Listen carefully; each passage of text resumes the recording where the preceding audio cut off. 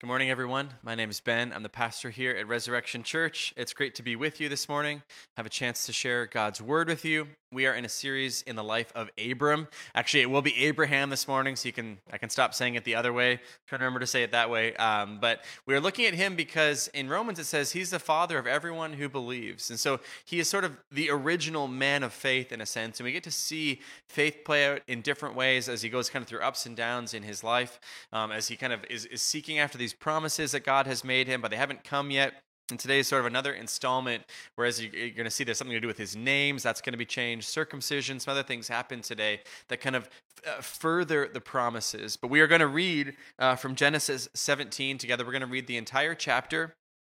And I'm going to read it for you, and then we'll kind of jump into our sermon this morning. So from Genesis 17. When Abram was 99 years old, the Lord appeared to Abram and said to him, I am God Almighty. Walk before me and be blameless, that I may make my covenant between me and you and may multiply you greatly. Then Abram fell on his face, and God said to him, Behold, my covenant is with you, and you shall be the father of a multitude of nations. No longer shall your name be called Abram, but your name shall be Abraham. For I have made you the father of a multitude of nations. I will make you exceedingly fruitful, and I will make you into nations, and kings shall come from you. And I will establish my covenant between me and you and your offspring after you throughout their generations for an everlasting covenant, to be God to you and to your offspring after you. And I will give to you and your offspring after you the land of your sojournings, all the land of Canaan, for an everlasting possession, and I will be their God. And God said to Abraham, As for you, you shall keep my covenant, you and your offspring after you throughout their generations. This is my covenant which you shall keep between me and you and your offspring after you. Every male among you shall be circumcised. You shall be circumcised in the flesh of your foreskins, and it shall be a sign of the covenant between me and you. He who is 8 days old among you shall be circumcised. Every male throughout your generations, whether born in your house or bought with your money from any foreigner who is not of your offspring, both he who is born in your house and he who is bought with your money shall surely be circumcised. So shall my covenant be in your flesh, an everlasting covenant. Any circumcised male who is not circumcised in the flesh of his foreskin shall be cut off from his people. He has broken my covenant. And God said to Abraham, As for Sarai, your wife, you shall not call her name Sarai, but Sarah shall be her name. I will bless her, and moreover, I will give you a son by her. I will bless her, and she shall become nations. Kings of peoples shall come from her.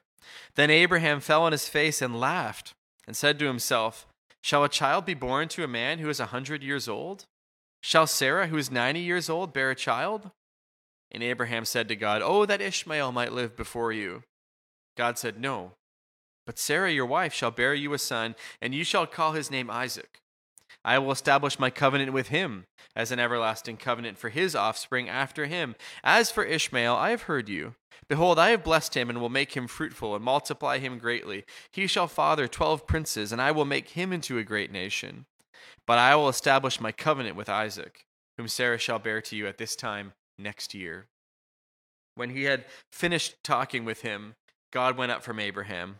Then Abraham took Ishmael his son, and all those born in his house or bought with his money, every male among the men of Abraham's house, and he circumcised the flesh of their foreskins that very day, as God had said to him. Abraham was 99 years old when he was circumcised in the flesh of his foreskin. And Ishmael his son was 13 years old when he was circumcised in the flesh of his foreskin. That very day Abraham and his son Ishmael were circumcised, and all the men of his house, those born in the house and those bought with money from a foreigner, were circumcised with him. This is God's word, and he gives it to us because he loves us. He wants us to know him. We're going to spend some time reflecting on it together. I have an acquaintance in our denomination who does what he calls tattoo outreach. And this guy comes from a background where tattoos are very normal, very much a part of that culture. And now he loves to go around, and he especially goes to like tattoo conventions. I guess such things exist. But anyways, he goes to these things and he asks people the stories behind their tattoos. Now, of course, a few tattoos are just someone liked an image or someone dared them to get it or something like that. But nearly always, or very often at least, there's a story behind the tattoo. Perhaps it's a picture of a person who was meaningful to them, or it reminds them of a special time in their lives, or it celebrates an accomplishment of some kind. If there is a story, if there is a meaning behind the tattoo, then every time the person sees it, every time they look down, they are reminded of what it represents. That special time, that special person, that special place. The physical and tangible, like the ink on the skin, it represents it represents for them something emotional or spiritual or relational. And did you know that God operates in similar ways? Not with tattoos, of course. But earlier in Genesis, when a flood wiped out a huge percentage of the humans and animals on earth, God puts a bow. He puts a rainbow into the sky. And he said, whenever you see the rainbow, that's a reminder of my promise never again to destroy the earth with a flood. The physical and tangible thing you see up in the sky, where the sun meets the rain, that's a reminder of a spiritual promise I'm making to you. See, all along in Abram and Sarai's story, God has been making promises to them. But what you notice is the promises get more and more specific as time goes on. There's more and more proof of them. Remember 2 weeks ago when we did that whole thing with the covenant? Remember all the animals that got chopped in half? And God binds himself to fulfilling the promises of land and heirs? It wasn't just words anymore. There was this ceremony to sort of ratify it. And then last week, even when Abram and Sarai tried to outflank God's plan and we're going to have a child through different means, the whole thing with Hagar, God rejected that plan even though he took care of Hagar. And today we see God adding some physical and tangible reminders of his promise because he changes their names and then he gives them the sign of the covenant and circumcision to sort of further the promises, to sort of push things along. But before both of those things happen, we see hints of something else that's part of the way that God interacts with Abram and Sarai, namely that there's sort of a two-sidedness to the covenant, or there's a voluntariness to the covenant, and I'll explain that in a moment. So these are the three parts I want to walk you through. First, we'll talk about the voluntary covenant. Second, new names as reminder, and then third, circumcision as reminder. Now, last week in Genesis 16, when Ishmael, the son of Hagar, was born, it said there, if you recall, Abram was 86. But as chapter 17 opens, Abram is all of a sudden 99. Those little markers of time, I think, are important because if you're just reading straight through the book, or if you're reading it in a Bible reading plan, it seems like one chapter happens immediately after the next, and doesn't 17 immediately follow 16? Well, no, there's actually a 13-year gap between chapter 16 and chapter 17. Now, think about it. What were you doing 13 years ago? As for me, I was a fresh-faced, newly married campus minister. I had no kids, drove a Subaru, didn't even own a trampoline yet, no life insurance, just kind of living on the edge. 13 years ago, half our church wasn't born yet. There's so many little kids or whatever. Think about your life. What were you doing 13 years ago? I bet it was dramatically different from whatever you're doing right now. See, God had promised Abram and Sarai a son, but year after year ticks by. No pregnancy, no change. Sarah's probably in menopause. It challenges one's faith. That's what we spoke about last week. But then one day, 13 years pass, God shows up again. He says, I am God Almighty. And that's the Hebrew El Shaddai, God Almighty. And he says, walk before me and be blameless. Now, hold on a second. In past appearances, in past visions, when God showed up, when God spoke to Abram, he always led with a promise. He always said something like, I'm going to take care of you, I'm going to bless you, I'm going to be your shield. It was just promise, reassurance, reassurance. But not here. God says, I'm God Almighty, and then he gives what we call an imperative. He gives a command. He says to Abram, walk before me and be blameless.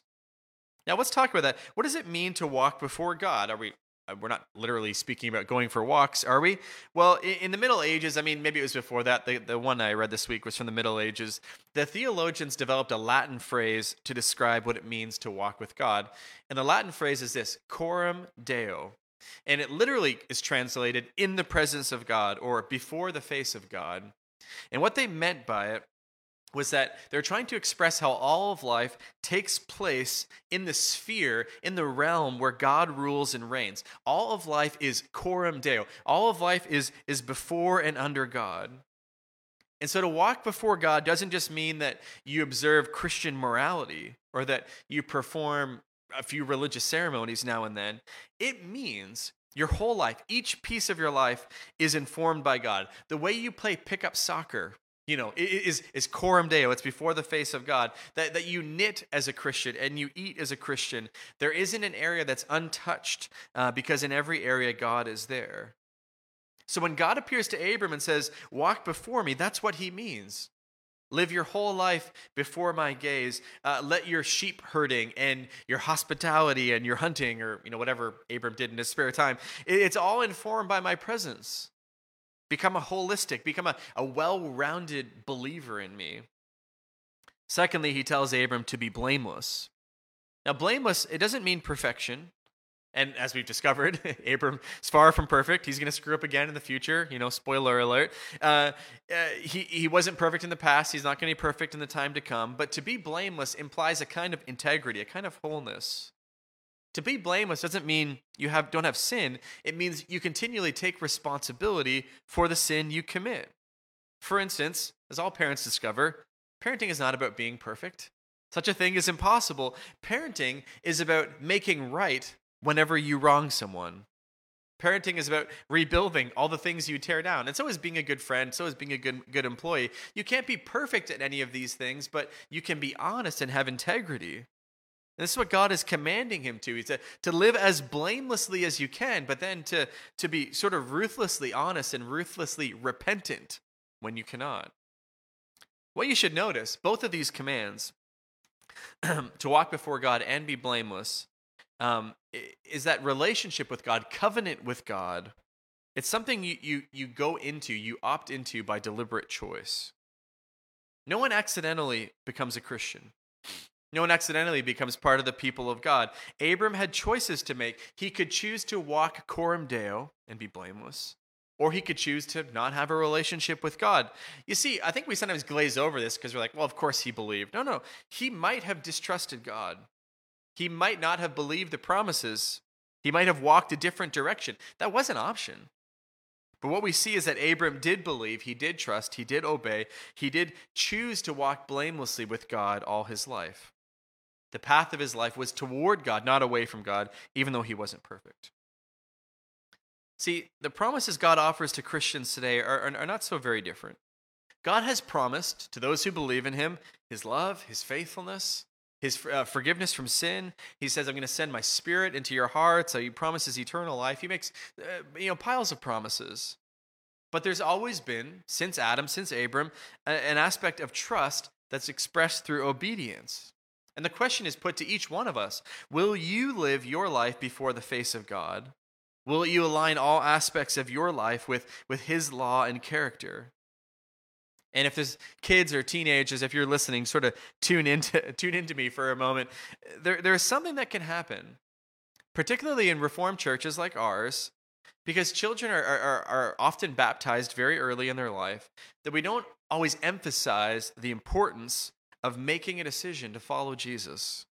See, look, we hope and pray, and actually whenever we baptize kids in our church, we often pray that they won't know a day when they don't know Jesus and love him. But please understand this, kids, teenagers. There is a point where you have to decide for yourself. The faith of your parents isn't enough to kind of carry you all the way along. At some point in your life, you need to opt in. You need to decide before God that you will live like Abram lived, coram Deo.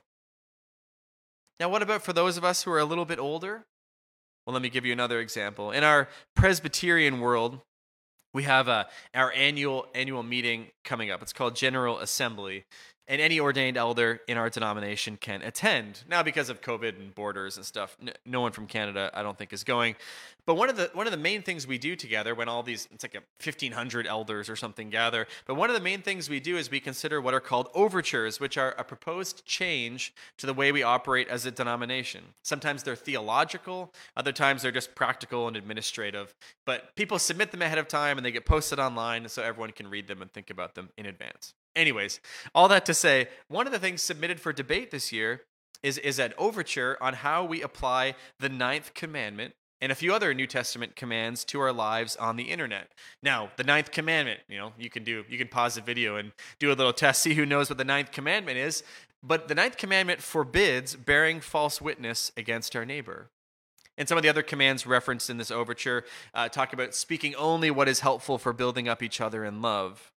So we're taking time as a denomination to debate this point, and maybe we'll appoint a study committee to write something for us on how do we apply the ninth commandment and these other things on Twitter and on Facebook and on our social media posts. What should we do about gossip and slander and name-calling and backbiting and just general meanness that often takes place, on the internet? Because see, to be a Christian, to be a person of faith, it means more than sort of attendance at a Sunday service. It means alignment in every part of your person with God's laws, and that includes all your witty comebacks on social media. The offer to Abram by God, it's contingent. Walk before me, be blameless, that I may make my covenant with you. And Abram, we consider him our father in the faith because in verse 3, he falls on his face before God. That's a pose, a posture of worship and submission. With his body, Abram is saying, I'll do it. I'll follow you. And the important question for us to consider is, will you as well? So that's part one, the voluntary covenant.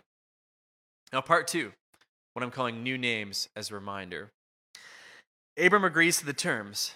And in return, God begins to promise him things and to expound on his promises to him. He says, Abram, you're going to be a father to a multitude of nations. And we've heard something like that before. But then in verse 5, there's something new. God changes his name from Abram to Abraham. Now, names in the Bible, it's never just names. They're always full of meaning and purpose.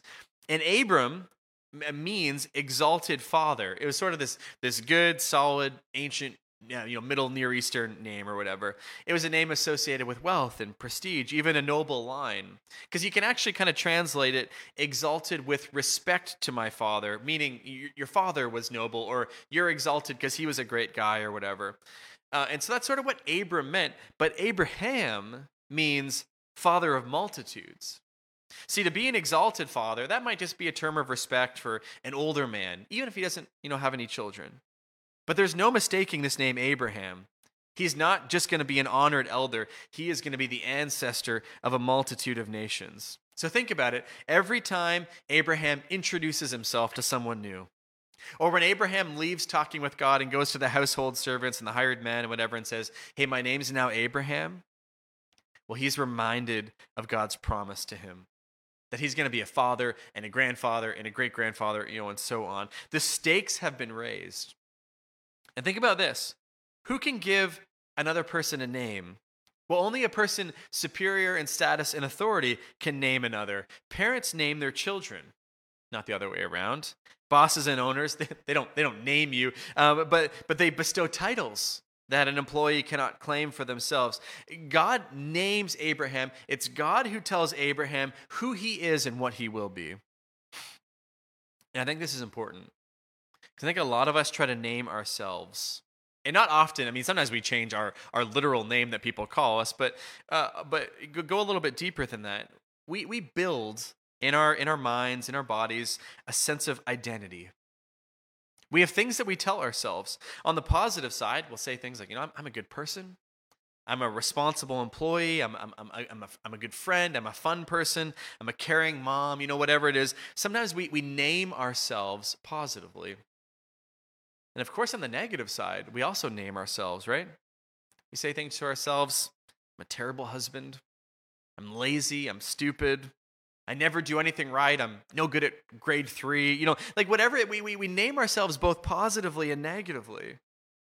And think about this, Abram could have named himself many different ways. On the positive side, courageous explorer, mighty warrior, favorite of God, generous uncle, all the things he really was. Or on the negative side, passive husband, a coward in Egypt, the disbeliever of promises. To live a life of faith means you hold yourself out to God and you allow him to name you. It means God tells you who you are and you let go of all the names, all the titles, positive or negative, that you have given yourself or that others have given to you, and you listen to the voice of God. I mean, not too long ago, we finished a series in the book of First Corinthians. Feels like ages ago, but in the beginning of First Corinthians, Paul calls them saints. What is a saint? Saint's like a hero of the faith, like a model. Like if we're going to tell someone, here's a great Christian, we'd say, like, look at this person. They're a saint. And when you read First Corinthians, you're like, this church is a hot mess. Like it's immature. There's all kinds of sin going on, all kinds of problems. But it's God who tells you who you are. And you receive that by faith. And God is telling Abram here, you aren't just going to be a noble older man. You're not just going to be important because of who your father was. You will be the father of a multitude. And then in verses 6 through 8, God reiterates a whole number of the promises he's already made. Nations, kings, an everlasting covenant, the land of Canaan, and so on.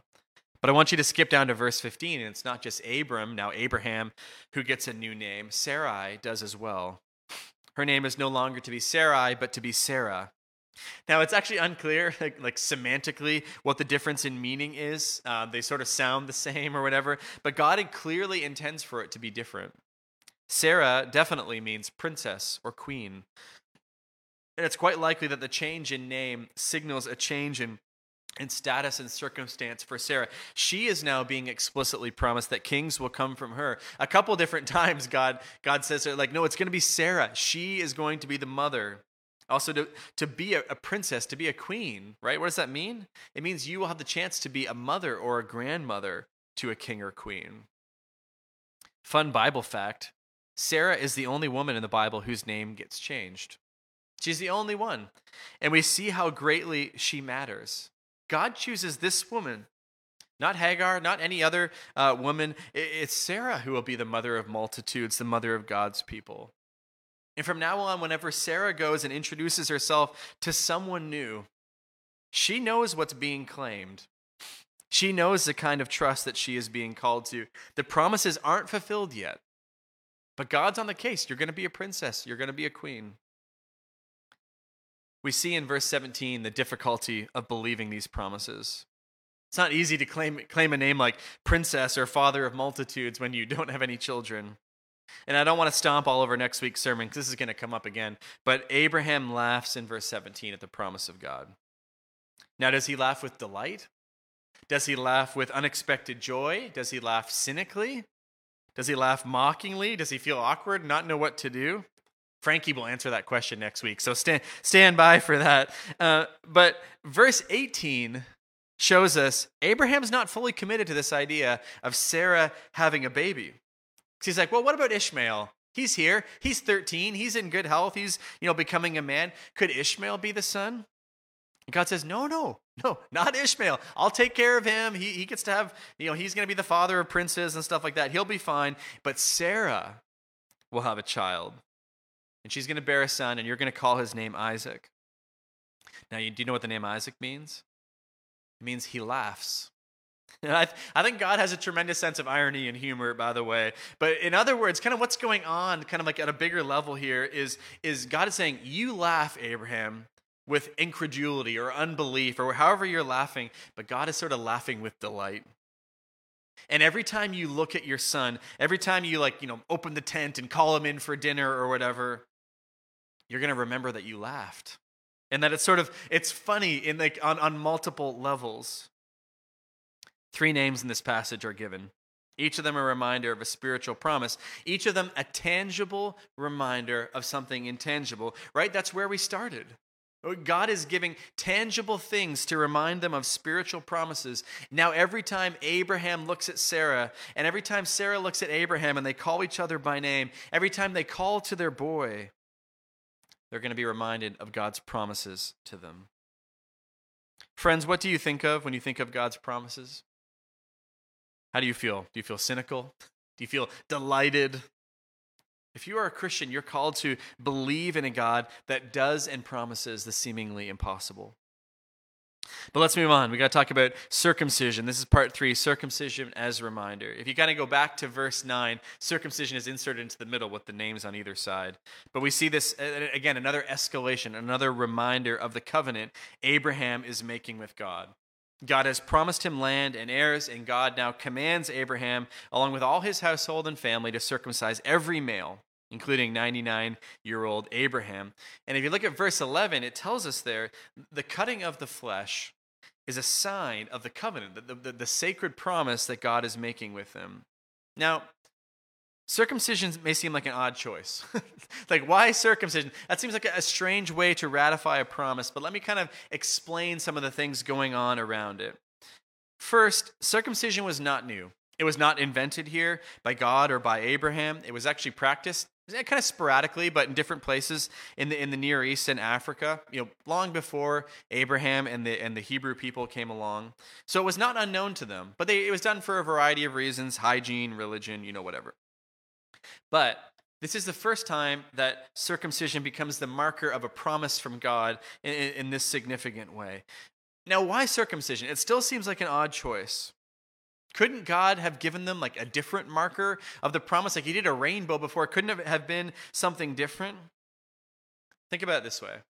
The main promise that Abraham and Sarah, but Abraham was having trouble believing, was that he had a hard time trusting that God would in fact provide an heir, a child. Even in this passage, he's like, well, what about Ishmael? He's having a hard time still believing it's gonna happen. It had been decades of waiting. They're getting older and older. And think about it. We all know how children are conceived, and if you don't, ask your parents later or whatever. But I don't think there's any question that God gave them a marking of the man's sexual organ because of how it relates to having children. See, whenever Abraham saw himself, whenever Abraham slept with his wife, it would have been this reminder that God was promising to give them children. It was marked in his flesh. God is going to do something about this. He's going to come through. I know it seems like a long shot. I know it seems impossible. But God is telling them, I haven't forgotten about the promise. You're going to conceive. You're going to have a child. Now look, the physical sign of circumcision was never just that. Remember, the whole theme we're working on today is that there's these physical and tangible reminders of spiritual promises, just like the rainbow was a sign of the promise never to flood the earth again. So here, it's not enough for Abraham simply to be circumcised without an accompanying robust faith in God. The lesson of circumcision is you have to continue to live by faith. You have to continually trust God's promises. Abraham is trying to believe that God is still going to bring them a child despite their age. Abraham received the sign of circumcision before he had a child. He's still waiting. Now, we kind of hear it's going to be within the year, so he knows it's kind of going to be soon, but he's still waiting. In Deuteronomy 9, there's this retelling of the event where Moses went up on the mountain to get the law from God, and Israel sort of loses faith down in the valley, and they worship the golden calf. And Moses comes back down, and he's really mad, and he breaks the stone tablets. I really kind of empathize with Moses in that moment, and then he grinds them up and mixes it with water and makes Israel drink it. It's kind of a wild story. That's in Deuteronomy 9. But in Deuteronomy 10, God's like, look, we'll make some new tablets. I'll rewrite the law on them. And then God tells the people something very interesting. This is Deuteronomy 10, verse 16. He tells them, circumcise the foreskin of your hearts and don't be stubborn. And we learn, again, that physical circumcision was not enough. It was always supposed to be accompanied by something spiritual. It was always supposed to be a sign of a person who trusted God's promise. And the Israelites in Deuteronomy 9, they may have been physically circumcised, but that wasn't enough. Their hearts had to be changed. There had to be an accompanying internal faith. Outward circumcision is always supposed to be accompanied by inward circumcision. If you only have it in your body, Deuteronomy 10, that's not enough. Abraham has to continue to live by faith. Now, there's something else that's kind of strange in this section that I need to explain. You may think, well, of course, Abraham should be circumcised. That makes sense. This is a promise related to him and his future heir. Great. Okay, check that box. But when God gives a sign, it's expansive.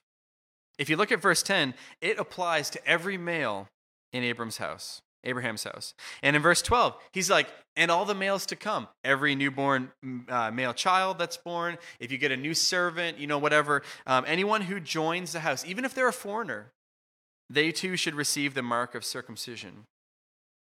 Now let's think about that for a moment. If the external sign of circumcision is supposed to be accompanied by internal faith, why does God tell them you should apply it to those who do not yet believe and might take years to believe? Well, the answer is because the external and the internal, they're not always tightly connected in time and space. Sometimes, like with Abraham, they clearly are. But with an 8-day-old child, they clearly are not. With a foreigner who joins the house and doesn't know anything about Yahweh, the God of Israel, it will likely take some time. So, in a sense, God is telling Abraham, some people become part of the people of God and partakers of the promise all in a flash. And it all happens at once. The external and the internal, they get together and it happens.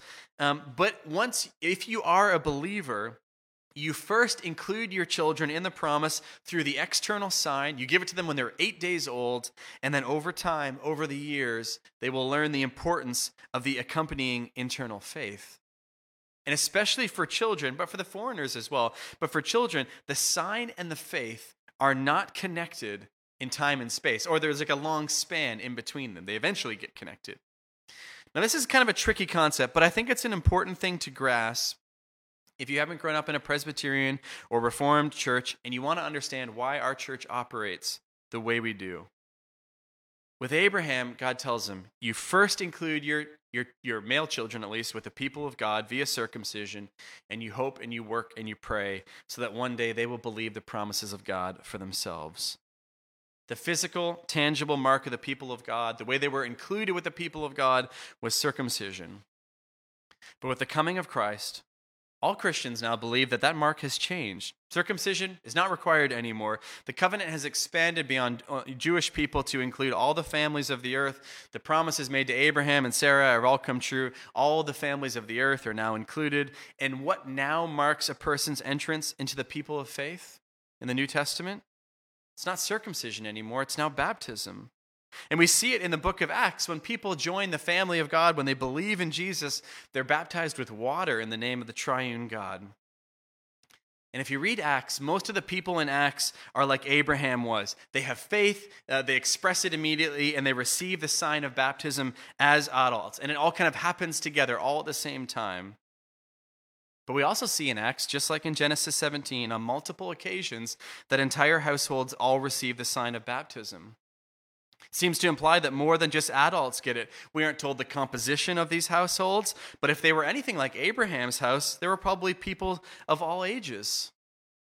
Now, why would that be? Babies can't express faith. Small children, they might know a few of the facts, but they don't have the mature faith of an adult, of a 40-year-old. And the answer is because baptism now functions like circumcision. It can either be applied to adults who express faith, or can it be applied to the children of those who believe, to mark their entrance into the visible people of God. And just like circumcision, it doesn't save them. It doesn't guarantee anything. It just functions as a mark that this child belongs to the people of God, and he or she stands to inherit the promises if they accept them. But just like in Deuteronomy 9 and 10, it's not enough just to get the external mark. There must be accompanying internal faith. But this is how God has always worked. Through families. Through parents teaching their children, from children hearing the gospel, being part of the people of God long before they ever understand it for themselves. Baptism is God's sign to God's people that marks them out. And it's to be accompanied by internal faith, sometimes right away and sometimes later. Now look, I know some of you who attend our church, you don't agree with how our church understands baptism. I'm glad you're here. I'm glad you're part of our church. What I want for you most is to give baptism in this passage careful thought. Give it careful consideration to see how these signs work out, not just in the lives of individual believers, but in the lives of families. There's just very little biblical precedent to suggest that baptism is a declaration of one's faith to one's friends and family. All along, we're saying this is the way God is marking his people out.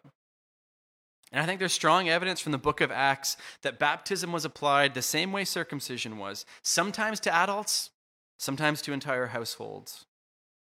So look, and me, on behalf of the elders of our church, we would encourage you, if you haven't been baptized, but you're a Christian, let's make it happen. If you're a teenager, if you're an adult, you don't need to delay. There's nothing special you need to wait for. And if you are a Christian and your children haven't been baptized, we can make that happen. There's nothing too late. Any age can work. Abraham was 99, Ishmael was 13. Like all the other ages in between all work. But look, we love you.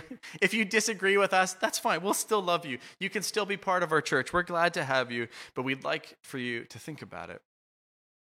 Now, finally, we'll end on a note that we can all agree on. If you didn't like that other part, maybe you can get behind this. Look at the end of verse 13, a little sentence worthy of our consideration. So shall my covenant be in your flesh, an everlasting covenant. How did God know that circumcision would be part of an everlasting covenant? How could he know that this would continue and that all of Abraham's descendants would continue to believe? Well, he knew it because it was planned that Jesus Christ would be an ancestor of Abraham, that he would be marked in his flesh on the 8th day, just like God commanded his people here. If you read Luke 2:21, this is what's recorded. Jesus receives the sign of circumcision. Jesus, following in the line of Abraham, he would be the capital K king, promised all these years before. Jesus would make a sort of a capital N nation, including all the families of the earth, far more than just Jews, all the promises made to Abraham and Sarah finally fulfilled. When you go to make up your mind about God, when you go to opt into the covenant, you don't just have to think about baptism or circumcision or new names. You have Jesus Christ to look at. You have his life, his death, his resurrection, his ascension. He is the assurance that all the promises God have made are yes and amen, that you can believe them. So my prayer today, my hope, is that Jesus would make us more like himself, and that he would continue to draw all the families, all the children of the earth to himself. Let's pray. Lord, we thank you. Thank you that you give tangible reminders to your people, that you include families in the way that you work. You've divinely set this up. Please help us to believe your promises, whether we're young, whether we're old, whether we're new to the faith, whether we've been kicking around churches for a long, long time. Help us to believe. Help us to follow you in faith. And we ask these things in Christ's name. Amen.